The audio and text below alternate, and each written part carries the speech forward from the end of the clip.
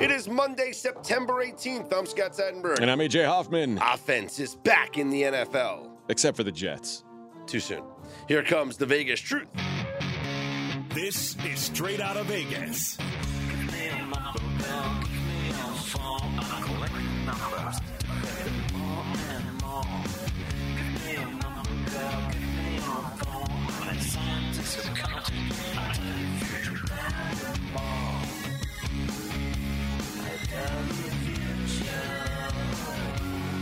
We are Straight Outta Vegas AM, your daily destination for sports conversation with a Vegas lean. Here's what you need to know to start your day. Dolphins moved to 2-0 with a win in Foxborough. Well, the Chiefs avoid the 0-2 start, beating the Jaguars, and that's the Vegas lead. AJ, let's recap this Sunday, week 2 of the NFL. And offense is back as overs led the way.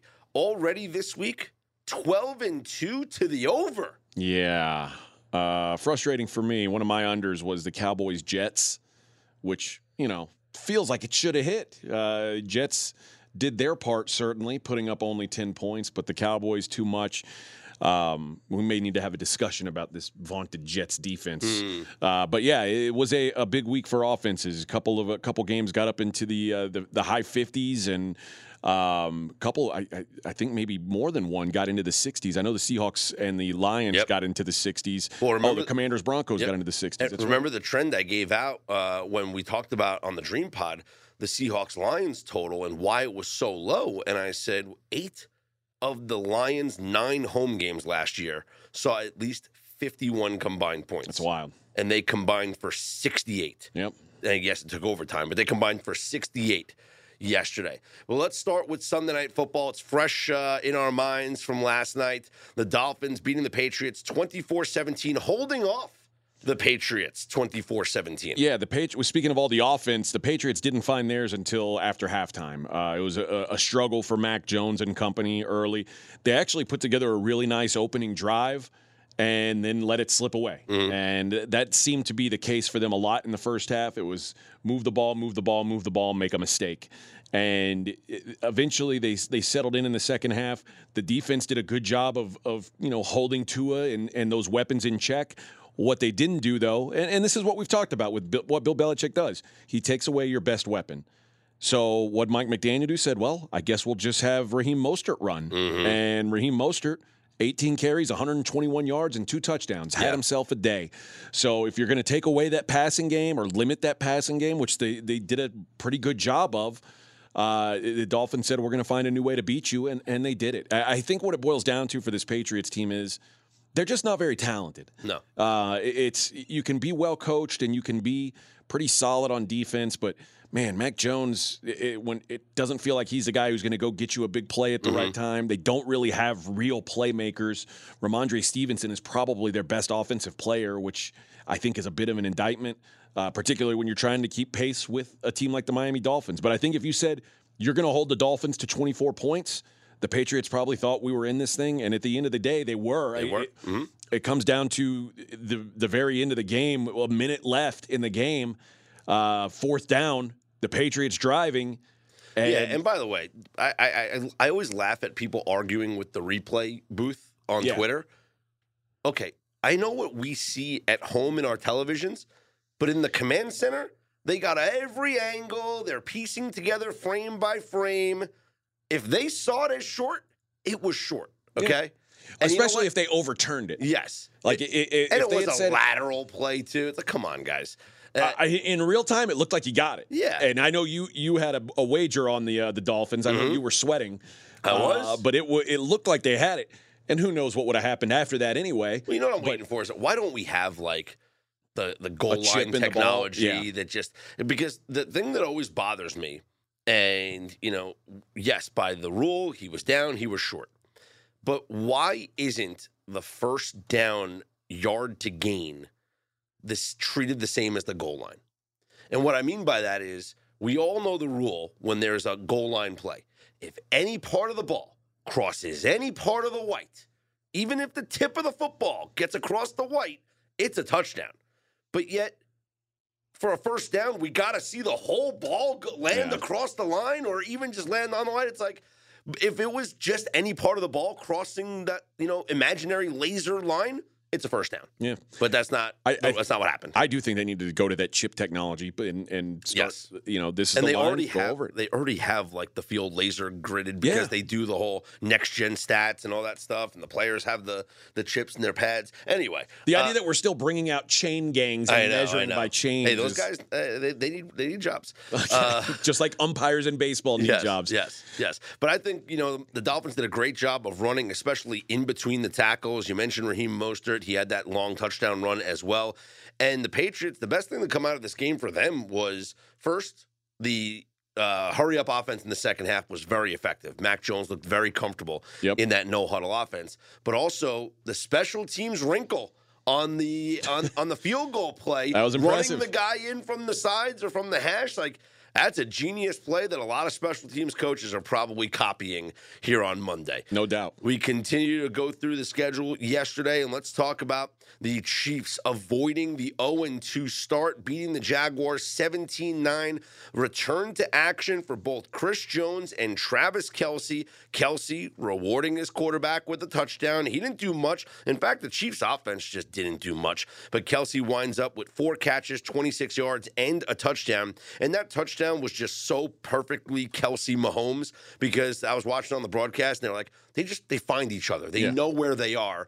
And when Mahomes scrambled out to the right, Kelce broke off his route. He went to the left, and he was able to find a space in the end zone. I know everyone's making Taylor Swift jokes. Ha, ha, ha, ha, ha. Very funny. Make your Taylor Swift jokes about Travis Kelce. I give him props, I say. And for Chris Jones, he finishes with 2 total tackles and 1.5 sacks. I think that guy has an impact on the game. Yeah, he was the much more impactful of the 2 guys who came back for Kansas City. But listen, the Chiefs offense, I don't think they're going to be this going forward. This was one of the only 2 unders of Sunday, the Chiefs-Jags, and that's probably one of the least likely unders based on what we saw in Week 1. So I don't think the Chiefs offense is going to be this bad going forward, but they did have a rough day. Luckily, the defense stepped up, and Trevor Lawrence made some ill-advised throws. They didn't run the ball as well as they did in Week 1. And Calvin Ridley really didn't do anything. He was targeted a bunch, but couldn't do much. The Chiefs did a good job of limiting what he could do. So this was a grimy win for the Chiefs. It's not what we're used to seeing from them. But you go on the road, you get a win over a team that's considered, one of the better handful of teams in the AFC. This is a good win for the Chiefs. The Falcons are 2-0, a come-from-behind win over the Packers, 25-24. The decisions to kick the field goals turns out to be a bright decision as the defense got them the football back. Desmond Ridder drove them down the field. They got into field goal range time after time again and were able to take the 25-24 lead over the Packers. And Bijan Robinson, he continues to amaze. Now it's 2 weeks in the NFL. 19 carries, 124 yards. He had 48 yards receiving. The more that he shines, and I know they still, Tyler Algier still is getting a ton of carries. Bijan Robinson is going to be the focal point of this offense. He's that good. There's no doubt, because listen, Desmond Ridder's not very good. And that's something they're going to have to deal with, but they're really well coached. They play pretty solid defense, and they can run the ball. And I think that's why Tyler Algier is so important, because they can't run Bijan enough to keep up with how much they want to run the football. And you mentioned the field goals working for him. I thought the play of the game in this game was with just over 2 minutes left. They were 4th and 1 at the Green Bay 23. They were down 2. They could have kicked a field goal to win it or to go ahead. Then they would have given the ball back. They said, nope, we're going for it. 4th and 1, they go for it. Bijan picks up 7 yards. They hit the 2-minute warning. They end up kicking a field goal anyway, but they drained another minute and 3 seconds off the clock. Seconds left, and the Packers got the ball back. The Packers got the ball back and did nothing with it. Again, this was big balls decision by Arthur Smith, and at a big balls moment, Bijan Robinson came up strong. And this, depending on when you bet this game, there was spread drama. Yes, you either won with the Falcons catching a point or a point and a half. You may have won or pushed with the Packers laying 1. You may have won with, the Falcons laying 1. You may have won with Falcons money line. You lost if you laid the 1.5. You lost if you laid the 2. the 2.5. This thing closed at Falcons -3. Yeah, you definitely lost with that. You definitely lost with that, but this was one this is one of those games where Fezzik would have said, yeah, I had Falcons 1.5 and I had Packers 3. Exactly. This is one of the games like Mackenzie reminds us, like Fez would say, if you're a professional bettor, no professional bettor should have lost on this game. Yeah. Because you could have got both sides of it because the spread flipped.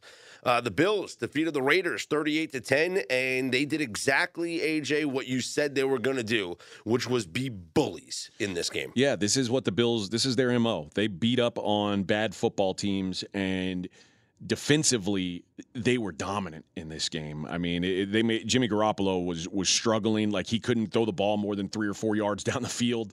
The Raiders couldn't run the ball. Josh Jacobs 9 carries, -2 yards. Mm-hmm. The Bills defense was super strong. Josh Allen 31 of 37, 3 touchdowns, no picks. Is that good? That was great. It's pretty good. And he didn't run the ball. No. He didn't have to. Josh Allen isn't broken, guys. The Jets defense, like I said, is built to stop the Bills. They did a great job. Not all defenses are built that way. The Raiders certainly aren't built that way. The Bills showed that they are still one of the teams to beat in the AFC. Ravens up to 2-0. Bengals 0-2 after Baltimore wins 27-24 in Cincinnati, unlike Aguilar. Aguilar catching a nice touchdown. 5 catches, 63 yards. Lamar finishes 24 of 33 for 237. The Bengals offense just looks awful.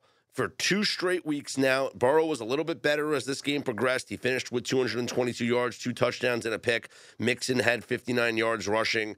But this offense, it's not the high, profile, high-scoring, fast-paced offense we thought we were going to see coming into the season. And I got to be honest, Joe Burrow didn't look healthy, and it's a problem if this calf persists. Here's what he had to say after the game. Yeah, it's tweaked it a little bit again. We'll see where it is tomorrow. We're going to have to wait and see. I'm not sure how it's going to feel the next couple of days.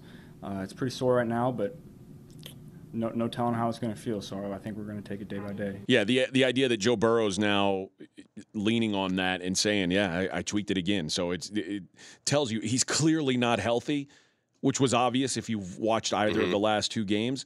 And we talked about this coming into the season. This is an injury that has a high reoccurrence rate and can lead to more severe injuries. So the Bengals, obviously an 0-2 start isn't ideal. They did it last year. They came back from it and had a great season.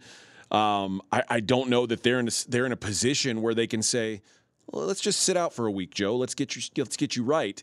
I don't know that they can do that, and I don't know that a week would fix anything. Remember, this guy missed the entire preseason, and he still isn't right. So they have the extra day because they play on Monday night next week. They welcome in the Rams. They're 6.5-point favorites right now, but if Burrow is not healthy, you can't lay that many points. No way. I'm interested in the Rams at that number now. Yeah. Because I don't think he's healthy. I would take advantage of that Rams number before we get any clarification on Joe Burrow's status. In overtime, the Seahawks defeated the Lions 37-31. Back and forth affair here. It was a fun game to watch the highlights of. Jared Goff had that one mistake, that led to the score there. But credit Geno Smith and this Seahawks team for just continuing to fight and just kudos to both teams. But I was very impressed by Geno Smith in this performance. Yeah, this was a great showing by them, and it just goes to show that the Lions defense still has some real issues. They're not all the way fixed yet. Like Aiden Hutchinson covers up a lot, but they've still got a lot of problems. Was there a hold on that final play? Yeah, sure. Yep. There was. But there's holds in the NFL almost every play. I agree with that. It's one of those things that it's hard to cry about, but there was certainly a hold, and when you watch it in replay, you say, yeah, that's a hold. But again, if you watch every play in every game in replay, you can probably find a hole if you look hard enough. Jahmyr Gibbs has to get more carries. Well, it looks like he will going forward. Yeah, because Montgomery got carted off. So looks like I struggled to say that Gibbs has to get more carries because until he got hurt, Montgomery looked so good that it's like because Gibbs in limited action wasn't doing a whole lot. And I think the idea of Gibbs when you draft that guy is use him in the passing game. And when they use him in the passing game, 7 catches, that's when he's got a spark. But I think carrying the ball, he's certainly not better than David Montgomery right now carrying the ball. And if they have to go to him as like the guy, I guess Craig Reynolds is there, but Craig Reynolds is nowhere close to David Montgomery anyway. There's going to be a drop-off in the run game. I just think Gibbs has, like, David Montgomery's a good power back. He'll run it straight through the middle, and he'll gain you those hard yards. Gibbs is a home run threat. Sure. Gibbs reminds me a lot of, do you remember Tariq Cohen? Yeah, of course. He's a lot like Tariq Cohen. And it's when he's a guy who, when you put him in for a certain set of plays, it's like, man, that guy can make some magic happen. Mm-hmm. But then when you try and up that workload a little bit, it's like, oh, maybe this isn't the right idea. I think Gibbs is the perfect guy to be part of a duo. He just needs that other guy. Mm-hmm. Let's take a look now at the Titans, also in overtime, beating the Chargers 27-24 as the Chargers fall to 0-2. Yeah, Chargers are in trouble, man. This is one of those games that RJ will give me grief about, Justin Herbert, and and then you'll say, no, I don't know what to say, man. I mean, Justin Herbert played really well. 305 yards, 2 touchdowns. Keenan Allen, 8 catches, 111 and 2 scores. Mike Williams had 83 yards. But the best offensive weapon on this team did not play in this game, and that's Austin Eckler. Yeah, and Josh Kelly gave nothing in his stead. 13 carries, 39 yards. That's not going to get the job done. But again, this isn't not to make excuses because Justin Herbert isn't the only guy on the Chargers. The Chargers as a team are struggling because they're not. I don't think they're very well coached. I think defensively they've got some real issues. And Ryan Tannehill, who looked about as bad as he could a week ago, 20 of 24 passing in this game. Not a lot of big shots, a lot of dink and dunk, but they got the job done. And Vrabel is just such a good coach, especially as a home dog. Oh, Vrabel's Vrabel might as well have been a genius in this coaching matchup. Herbert, you mentioned it, finished with 305, 2 scores.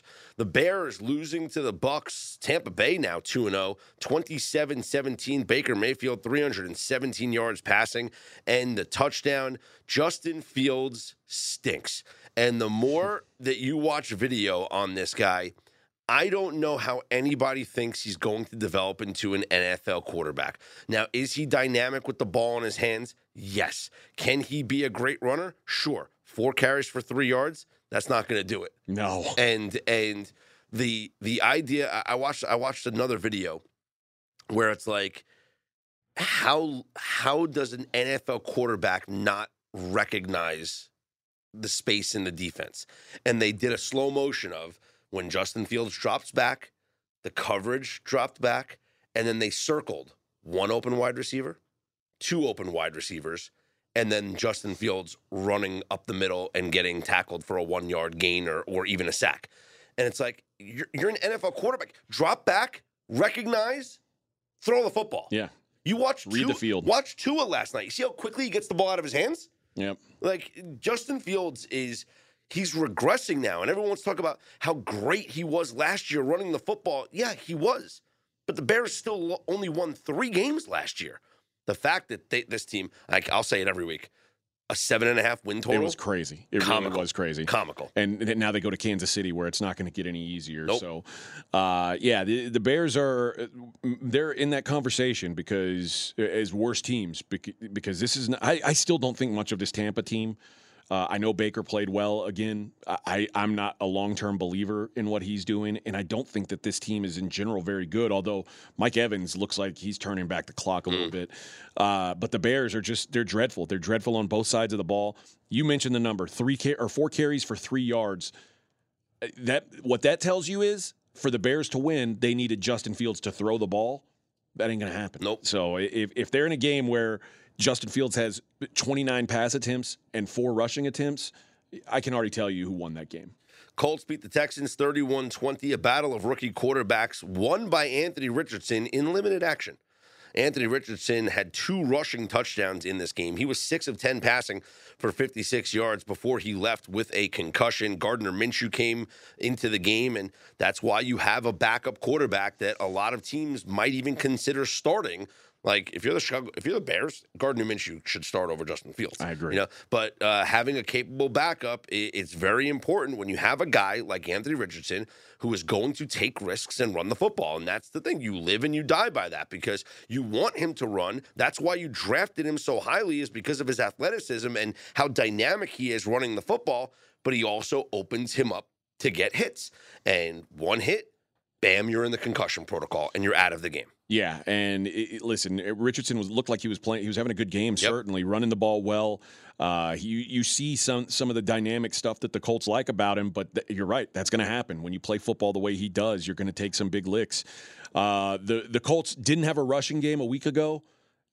Zach Moss, 18 carries, 88 yards. Welcome back. You've got the job, my friend. You've got the job. Deion Jackson did not see the field, did not see a carry. Well, they can use that Jonathan Taylor guy. They could use him. The Texans, right now, the biggest issue for them is they are not a good running team, and you're putting everything on C.J. Stroud. That's not going to work. That's going to lose you a lot of games. And C.J. Stroud, when you look at his numbers, you go, 30 of 47, 384 yards, 2 touchdowns. That's not bad. 6 sacks, though, because everybody's pinning their ears back. They fully understand the Texans can't run the football. 26 carries, 52 yards. They don't. Dameon Pierce is a good back. People made it out last year like he was going to be a great back. He's not. The offensive line isn't good. The scheme isn't good. The coaching isn't good for running the football. It's a weakness in their game, which means there's a lot piled on the plate of C.J. Stroud. With a rookie quarterback, you'll see him. He might put up some numbers. He might be decent for fantasy, but it's going to lead to a lot of losses for the Texans this year. Moving on, we talk about the 49ers, a 30-23 win at the Rams as Kyle Shanahan continues to own Sean McVay, but you will never convince me that Sean McVay did not know the spread in this game. Because kicking a field goal as time expires to cover the spread is the most ridiculous thing I've ever seen. And if you won with the Rams covering that spread, you are not allowed to complain about a bad beat for 2 weeks. 2 weeks. That's fine. 2 week. You have a 2-week ban for complaining about a bad beat if you were gifted the Sean McVay Rams cover. Yeah, I think that's all right. Yeah. Listen, I take those when they come my way. I'll be honest, though. The Rams, this was a much more competitive game than I expected. The Rams are better. This is a solid football team. Matt Stafford is good. He made a couple errors in this game. Really, he made an error. Kyron Williams popped the ball off of his hands and let the Niners take one away from him. But he gave them a good chance to win this game. And the late turnovers killed the Rams. They were in this thing. And if you watch just the first half, you could argue they were maybe even the better team. But the 49ers, this is a winning team. They find ways to win. So this was an impressive, I think a more impressive win now in hindsight than I would have thought it would be going into the game. I know the Rams are certainly waiting for Cooper Kupp to get healthy, but Puka Nacua, whatever, however you want to pronounce it. First player in NFL history to have 10 catches and 100 receiving yards in each of his first 2 career games. Yeah, 15 catches, 147 yards. Huge day for him. Boy, you wonder if it's just plug and play. Like this, it's not Cooper Kupp; it's just plug and play. I mean, I think Cooper Kupp's certainly better. Yeah. But yeah, I don't. I mean, Cooper Kupp's not Jerry Rice or Randy Moss. Like it's like those the Wes Welker days. It's like you replace him. You replace Wes Welker, Danny Amendola. You replace him with Julian Edelman, and bam, you're good. As long as you got somebody who can do that job, understands the route tree, and clearly Nacua is good enough for right now. The Giants, a 31-28 come-from-behind win over the Cardinals. A 21-point come-from-behind win. In the first half of this game, the Giants looked absolutely pathetic. They looked like the worst team in football on both sides of the ball. They were being outscored 60-0. If you combine last week with this week, before they scored the first points of their season on the Daniel Jones touchdown, it's the second most points allowed before scoring your own points to begin a season since the 1970 merger. But they come from 21 points down for the first time since 1949. They had lost 150 straight games when trailing by at least 21 points, second longest streak in NFL history. And so it was a tale of two halves. They were bad in the first half, much better in the second half. They score on their opening drive, and then they wind up just the defense dominated that second half. And I wonder if there might have been a little bit of, hey, we're still trying to play for the number 1 seed here. The number 1 pick. The number 1 pick. Like, tell Josh Dobbs, like, listen, great first half, okay? Now let's take the foot off the gas here. I mean, Josh Dobbs played like he wanted it in the first half. Yep. He had like a long 23-yard run where he trucks a safety into the end zone. I mean, it was the Cardinals were assaulting the Giants, and I was thinking, man, these dudes are rolling over and dying. Credit to Brian Daboll, credit to the Giants for fighting back, winning a game that, man, I don't know that I think they should have won. But incredible second half. And Daniel Jones, who looked about as bad as he could, came out and played a really good game in the second half, both running the ball and throwing the ball, brought the Giants all the way back and won it for them. And the more important thing to come out of this win was the late injury to Saquon Barkley. According to reports, he is scheduled to undergo an MRI on his right ankle today to determine the severity of the injury and how much time he could miss, if at all. His ankle was swollen after the game, but according to Adam Schefter of ESPN, it's an ordinary sprain rather than a high ankle sprain. Okay, that's the best case scenario. Just need to verify on Monday. So there's optimism that they get the MRI today and there'll be more answers. But the Giants play Thursday night in San Francisco. And if he's dealing with an ankle sprain, the last thing you want is the short week. So I would seriously, not expect Saquon on Thursday. 49ers right now, 10-point favorites over the Giants, and I think that is factoring in probably no Saquon on Thursday. Yeah, probably. Moving on, the Cowboys defeated the Jets 30-10 as the Jets offense, without Aaron Rodgers, not much there. They had the one catch and run by Garrett Wilson that gave them some life, but Zach Wilson, 3 interceptions. Micah Parsons was a beast in this game. The entire Cowboys defense was a beast in this game. Yeah, the Cowboys might be the best team in football. Now, it's easy to say that because they've played 2 pretty pathetic offenses so far. Yep. But, man, they've looked good, and it's hard to find a hole in them right now. As for the Jets, a lot of people were like, Jets plus 9.5. Their defense is good enough to keep them in games. I think we underestimated just how bad Zach Wilson can be. I also think that it was just a terrible offensive game plan because they did not – I understand that the running game didn't work early, but you have to try and establish the run. Dalvin Cook, 4 carries for 7 yards. Breece Hall, 4 carries for 9 yards. That's it. The most successful plays the Jets offense had was when Zach Wilson took off and ran. And after the game, there was Breece Hall had posted a tweet, and then he deleted it, but he posted 4 football emojis. And basically, he's like, I only got 4 touches. And that's why we struggled in this game. You saw how explosive he was in week 1. I just don't know why they didn't try and force feed the run. Here's what I know. Last year, this team, everybody was excited about it because they were all playing hard. They're all playing together because nobody thought they would be able to do anything, and they were clearly better than anyone thought last year. The thing that could kill them this year is the expectations were so high and the letdown. And there's no way this season isn't going to finish as a letdown compared to what people thought they could be going into the season. And these guys, like Sauce Gardner's deactivated his Twitter. Breece Hall's tweeting 4 football emojis. Like, there's already the signs of frustration. It could be really ugly by the end of this season. But it's like I've said before, if they beat the Patriots next week, even if you lose to the Chiefs, you're 2-2 after 4 weeks.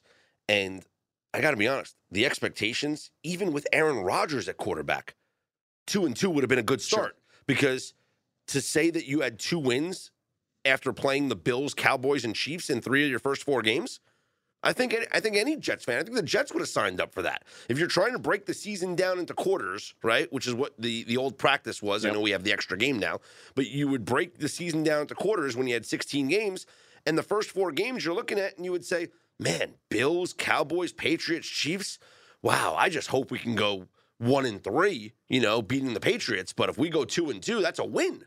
So I think if the Jets take care of business at home against the Patriots, I think that everything is okay for now. One more game before we preview the 2 Monday night games for tonight. We have 2 Monday night games tonight and 2 Monday night games next week. Yeah, baby. I love it. I love the 2 too. Monday night games. Although I want them to be spread out. Staggered a little bit, yeah. One East Coast, one West Coast. Yeah. What's wrong with that? I don't like the fact that they're at the same time or an hour away from each other. But anyway, the Commanders, a 35-33 win over the Broncos. Don't let the final score fool you. It wasn't that close because the Hail Mary at the end, man, Russell Wilson does throw a good deep ball, I got to say.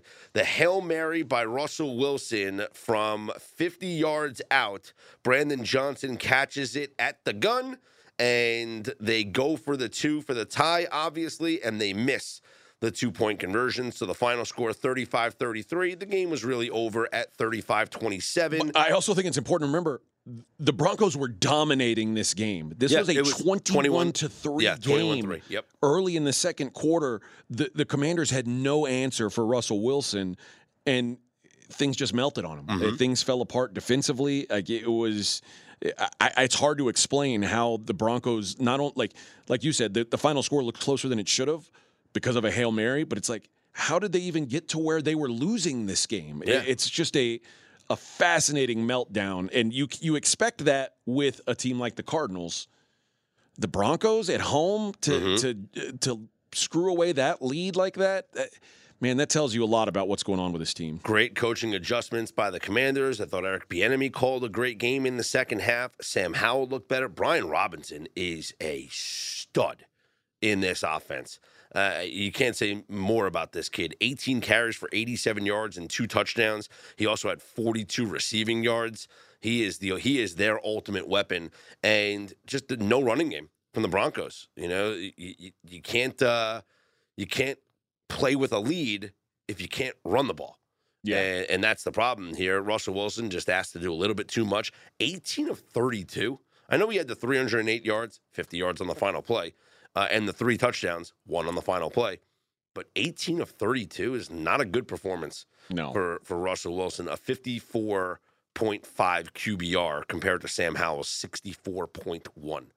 So we'll be interested to see what our composite rankings are after 2 weeks. I know we discussed that after 1 week. We'll see what we do that on the Dream Pod coming up this week. We have 2 Monday Night Football games tonight, and then I'll give you the early lines here for week 2. We have Saints-Panthers. The Saints are laying 3, and the Browns at the Steelers, Cleveland laying 2. Let's start with the Saints-Panthers. I gave this out as my best bet on the Dream Pod. I can't see the Saints losing this football game. I love fading the rookie quarterbacks early, and even though we saw C.J. Stroud actually play better, yes, same thing with Anthony Richardson yesterday, rookie quarterbacks still struggle in their first 3 weeks. And it's now, after last week, I guess we can update the standings because 2 rookie quarterbacks technically played each other. So we can update the standings. In the last 20 week 1 through 3 games, 1-18-1 straight up, 4-16 ATS.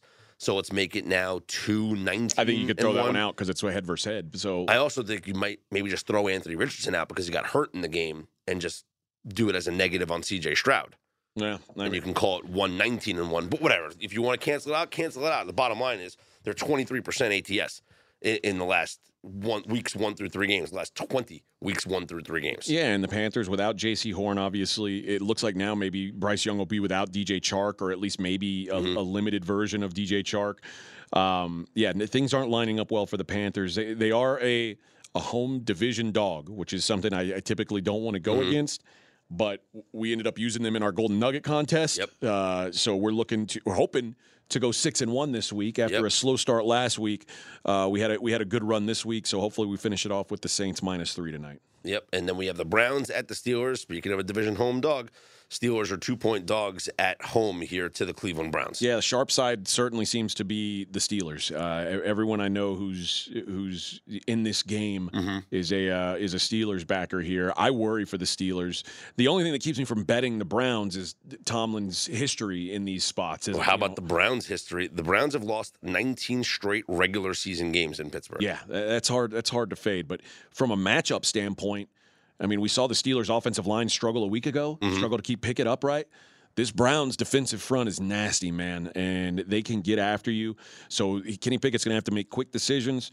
This is going to be a really telling game because if Cleveland wins this game, we got to start talking seriously about Cleveland as maybe the best team in the AFC North. Yeah, and I know a lot of people before the season were putting in some long shot tickets on the Browns to win the division, and it was because, hey, if Deshaun Watson steps it up and returns to form. If he's an above-average quarterback, this is a good team. This is a very good team. Let's take an early look at the Week 3 lines. These are the lines that are available right now on the DraftKings Sportsbook. It starts on Thursday night. We talked about this briefly. The Giants at the 49ers. San Francisco, a 10-point favorite. Whew. Yeah. Yeah. And we'll probably know Saquon Barkley. On Sunday, the Jaguars, 9-point home favorites to the Texans. The Lions, 4.5-point favorites at home against the Falcons. The Bills, 6.5-point favorites at the Commanders. Now, you texted me yesterday during the Bills game about this spread against the Commanders. After watching what Washington did against Denver, do you change your opinion on wanting to lay the 6.5? No. Well, so full disclosure, in pocket, I bet Bills -5 when this came out. I said there's only one direction this line can go. The Bills were clearly way more impressive than the Commanders were. The Commanders took a comeback victory to beat the Broncos. The Bills was never in doubt. I think this goes to the other side of 7. So if I didn't have 5 in my pocket, I'd play 6.5 because I think this gets to 7. Desperation Bowl in Minnesota. The 0-2 Chargers, the 0-2 Vikings. Chargers laying 1 on the road. Yeah, it's hard to trust the Chargers as a road favorite right now. I don't know what to think of this game. Somebody's about to be eliminated from playoff contention, it feels like, in this game. This is one of the bigger games on the board this week. Ravens, 8-point favorites at home against the Colts, and we will not know the status of Anthony Richardson for a couple of days. Yeah, I don't like laying a big number with the Ravens. The Packers, 2-point home favorites over the Saints. Do you think that could change if the Saints have a good performance I think it tonight? Could. I think it could. And the Packers, it was an uneven performance, I guess is probably the best way to describe it. Like you see some flashes, but you also realize they started 3 rookie wide receivers, and they're still without Christian Watson. Aaron Jones didn't play in that game, so Jordan Love still is impressing me, doing a lot with a little. Yeah. We'll see when he gets his full complement of weapons. The Titans are at the Browns. Cleveland laying 4.5. I kind of like Cleveland there. Again, I talked about the Cleveland defensive front, and you think back to week 1, how Tannehill looked and was just lost in that game against the Saints. And I could see Cleveland doing a similar thing, putting them under a lot of pressure, forcing them into some mistakes. Dolphins laying 7 at home against the Broncos. Oh boy, that feels like a trappy line. Yeah, this is interesting because this is Fangio and his old boys. Sure. Yeah, I don't know what to think about the Broncos right now because I saw some Broncos that made me go, okay, there's something there. Yeah, Sean Payton's got his impact. It's working. And then I saw some. Oh my gosh, Russell Wilson still stinks. And I always say I don't want to bet a team the week after they play Belichick. Because typically he shows the other coaches a way to do something. He shows them something that they didn't realize before. Speaking of Belichick, the Patriots, 2.5-point favorites at the Jets. Yuck. And we know Belichick just owns Zach Wilson. He does own Zach Wilson. This Patriots team isn't going to be a fun team to bet as a favorite. But there's no way I'm backing the Jets right now. The Seahawks. Give me the under. 38. Seahawks, 4.5-point home favorites against the Panthers. I like the Seahawks. The Seahawks team looks aggressive. They look motivated. This is a pretty decent team. And what they did yesterday, I don't think was fluky. Like the Lions are good, and the Seahawks said, you know what, we're hanging with you toe to toe, and that was without 2 starting tackles. Like they were banged up bad. It didn't matter. The Chiefs, 12.5-point favorites at home against the Bears. Oh boy. I can't imagine anything other than Patrick Mahomes carving up that defense. It's, and Justin Fields is going to have a hard time getting anything up the middle with Chris Jones back. So that's a massive number, but I'd probably look to lay it. Cowboys, 12.5-point favorites at the Cardinals. Cowboys, I don't worry about laying a big number with. I think they can absolutely dominate this game. This could be a 4-touchdown game. And the Sunday night game, the Steelers, 1-point favorites at the Raiders. Ooh, I might like the Raiders here in a bounce back. A lot of it depends on what happens tonight with the Steelers. To see what happens tonight. But the Raiders as dogs at home, that's intriguing to me. Monday night, 2 Monday night games. Eagles at the Bucks, Philly laying 6.5. And then we already mentioned the Bengals, 6.5-point home favorites against the Rams. Eagles at the Bucks. The Eagles are laying 6.5 on the road. It feels like maybe a good spot for the Bucks. I wouldn't be surprised if we see a 7, just because the Eagles are such a public team. Yeah. And then you said the Rams 6.5. 6.5 dogs at the Bengals, and we talked about we don't know Joe Burrow's health status. I think I'd have right now. I'd have to certainly lean to the Rams. Yep. So that's an early look at Week 3. I'm RJ Bell, and I'm going to give you some straight talk. Now, there's 2 types of people that try to be healthy. One is the fanatics. They're the types that show up in Vegas and they got a water bottle and they got like celery chopped up. And let's forget about them because I'm nothing like them. And you know what? I know a lot of them love AG1, but I'm not speaking to them. You guys got it covered. You know AG1's good. I'm talking about the people who try, but they're not perfect with it. And to me, that's what makes AG1 perfect, is you can have a big dinner and maybe eat a little too much, maybe have that glass of wine or that beer. You're not feeling great. Next morning, you have the AG1, and all of a sudden, you're back feeling good. And to me, if you can have that as your home base in a way, that center, that equator, that center that you can return to at any time with just a nice drink and feel healthy, well, I love it. If you want to take ownership of your health, it starts with AG1. Try AG1 and get a free 1-year supply of vitamin D3 and K2 and 5 free AG1 travel packs with your first purchase exclusively at drinkag1.com/RJBell. That's drinkag1.com/RJBell. Check it out. DraftKings, the leader in fantasy sports, just dropped a brand new fantasy app, Pick 6. Now, what's different about this thing? I was never a big fantasy guy. You know why? Is I always worried, who's on the other side? Who am I playing against? With Pick 6, you're not going against another player or players. You're going against the bookmaker. You're going against the number that they put up. So all you got to do is pick between 2 and 6 NFL players and choose if they're going to have more or less of the stat that interests you. Download DraftKings Pick 6 app now and sign up with code RJ. That's code RJ. Only at DraftKings Pick 6. The crown is yours. Gambling problem? Call 1-800-GAMBLER. 18 plus in most eligible states. But age varies by jurisdiction. Eligibility restrictions apply. Valid only in states where DraftKings Pick 6 operates. Pick 6 not available in all states, including but not limited to Connecticut and New York. For up-to-date list of states, please visit dkng.com/pick6states. Void where prohibited. See terms at pick6.draftkings.com. For the first time in 8 years, the Alabama Crimson Tide are not in the top 10 of the Associated Press college football poll. But they won. Barely. Alabama drops to number 13 in the latest AP poll, coming off their lackluster performance last week. Double-digit road win. What do you want from the guys, right? Yeah. What were they, 34-point favorites? I think something like that. A 17-3 win at South Florida. Florida, who they couldn't afford uniforms a couple years ago, remember? They have quarterback drama. We don't know who's the quarterback for this team. It just doesn't feel like a Nick Saban Alabama team. No, and I don't know what – I expected them to try around with Ty Simpson and Tyler Buckner at some point. Whatever was keeping Jalen Milroe off the field, they need to get back to him because as flawed as Jalen Milroe is, he's way better than these other two guys. So, I don't know if it was discipline or if it was just they didn't like what they saw with him against Texas. But I feel like if it was that, Nick Saban would have had him back out there. Yeah. Because what you saw from Simpson and Buckner just isn't – it's not going to work.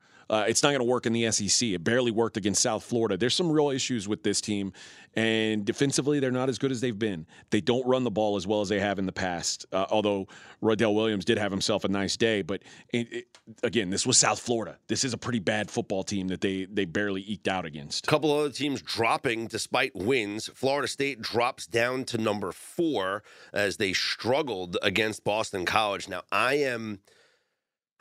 had so much FOMO not betting this game because over the years, I've bet Boston College a lot. I like they became like my adopted college football team. Okay. A lot of it had to do with Phil Dracovic because he was just so good when he was the quarterback there, and I love Jeff Hathaway as a coach.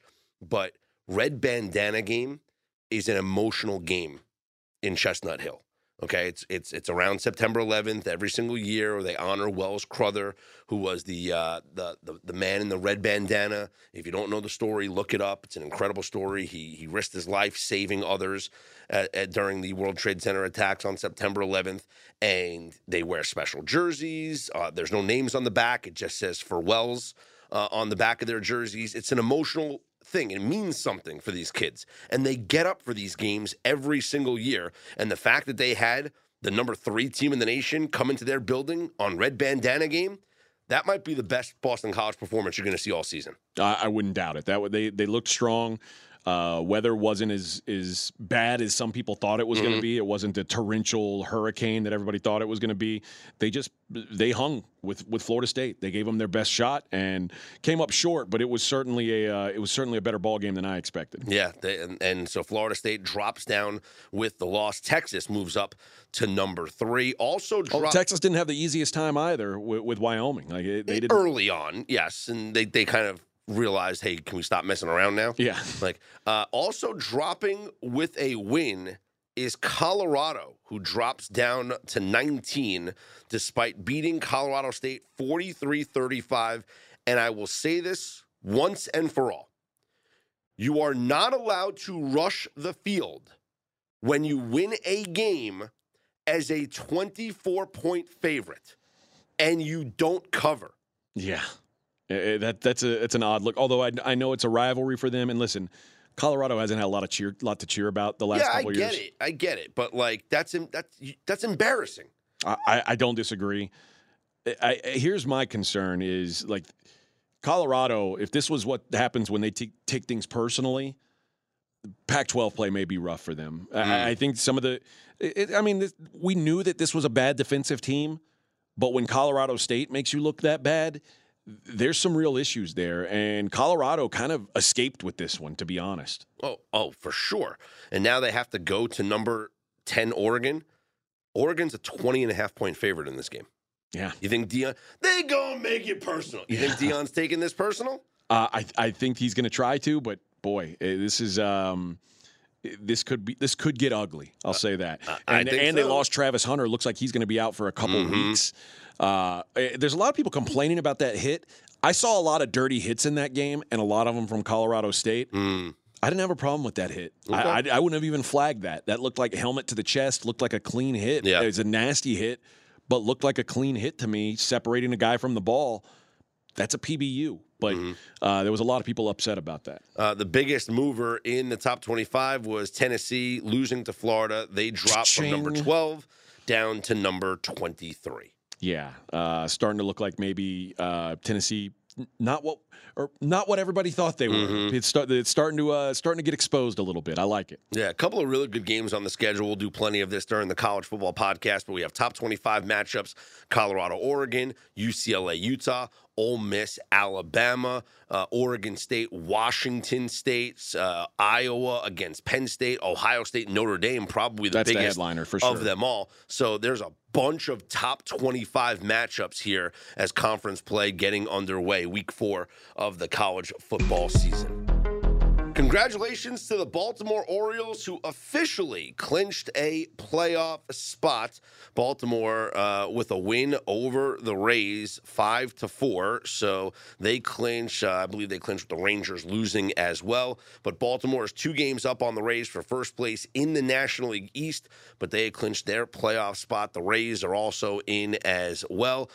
Here's the rest of the playoff picture, at least what we know about who is in right now. Rays and Orioles are in. Twins are 7 games up on the Guardians, so it's just a matter of days. The Rangers only a game and a half up on the the Astros only a game and a half up on the Rangers. Rangers and the Mariners a rough weekend. Yeah, they both lost 3 straight. Mariners 2.5 games back right now. The Braves have clinched the division. The Brewers 6.5 up on the Cubs, so it looks like they'll clinch soon. The Cubs have just melted lately. Cubs have lost 5 straight games standings. 8 of their last 10 they've dropped. The Dodgers clinched the West. And in the wild card standings right now, the Blue Jays are a half game back of or a half game up, on the Rangers for that second wild card. And the Rangers 1 game up on the Mariners for that third wild card. Yankees 6.5 games back. You still holding out hope? No. Okay. In the National But League, the good news, they're no longer in last place thanks to the Red Sox slide. Yes. The Diamondbacks have won 3 straight. They have put themselves now as the second wild card. The Marlins have also won 3 straight. They are the third wild card, tied with the Cubbies, who have dropped 5 straight. As I mentioned, the Reds still in this race. They're half game back. The Giants are 2 games back. And then there's the Padres. I think it's too late, but they're hot right now. Who have won 4 straight games. They are 6 games back of that third wild card. So let's take a look at the schedule today in Major League Baseball. We got a 1-day game. The Kansas City Royals hosting the Cleveland Guardians. Cleveland minus 120. Twins are at the Reds. You got Joe Ryan on the mound for the Twins and Connor Phillips for the Cincinnati Reds. I'm going to kind of fast forward through games that have no playoff implications. It's a way to make money on. It's just bothersome. It's all right, Cal Quantrill for the Guardians, Brady Singer for the Royals. That's a fun game. What are you expecting from these teams? The lineup looks like shit. It's just it is rough. It's some rough watches right now. You're calling up guys. You're giving guys look. You're not getting the strength out of these teams.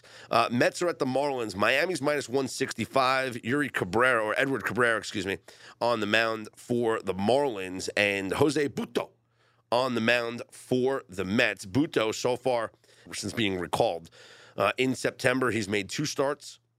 He's allowed just 3 runs in 11 1/3 innings. But he has allowed 8 hits, though. So the hits are there. The strikeouts are there as well. 13 strikeouts in 11 innings. So we'll see if Butto can put the Marlins' playoff hopes on hold. White Sox are at the Nationals. Mike Clevenger for the White Sox. Yohan Adon for the Nationals. Chicago minus 120. Phillies at the Braves. Atlanta minus 120. I wish this game had more juice for the division.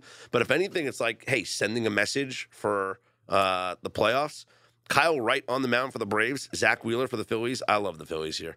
I mean, Kyle Wright, the last time we saw him pitch was against the Phillies when he gave up 6 runs in 3 innings. Yeah. Now, I usually don't like pitching the guy.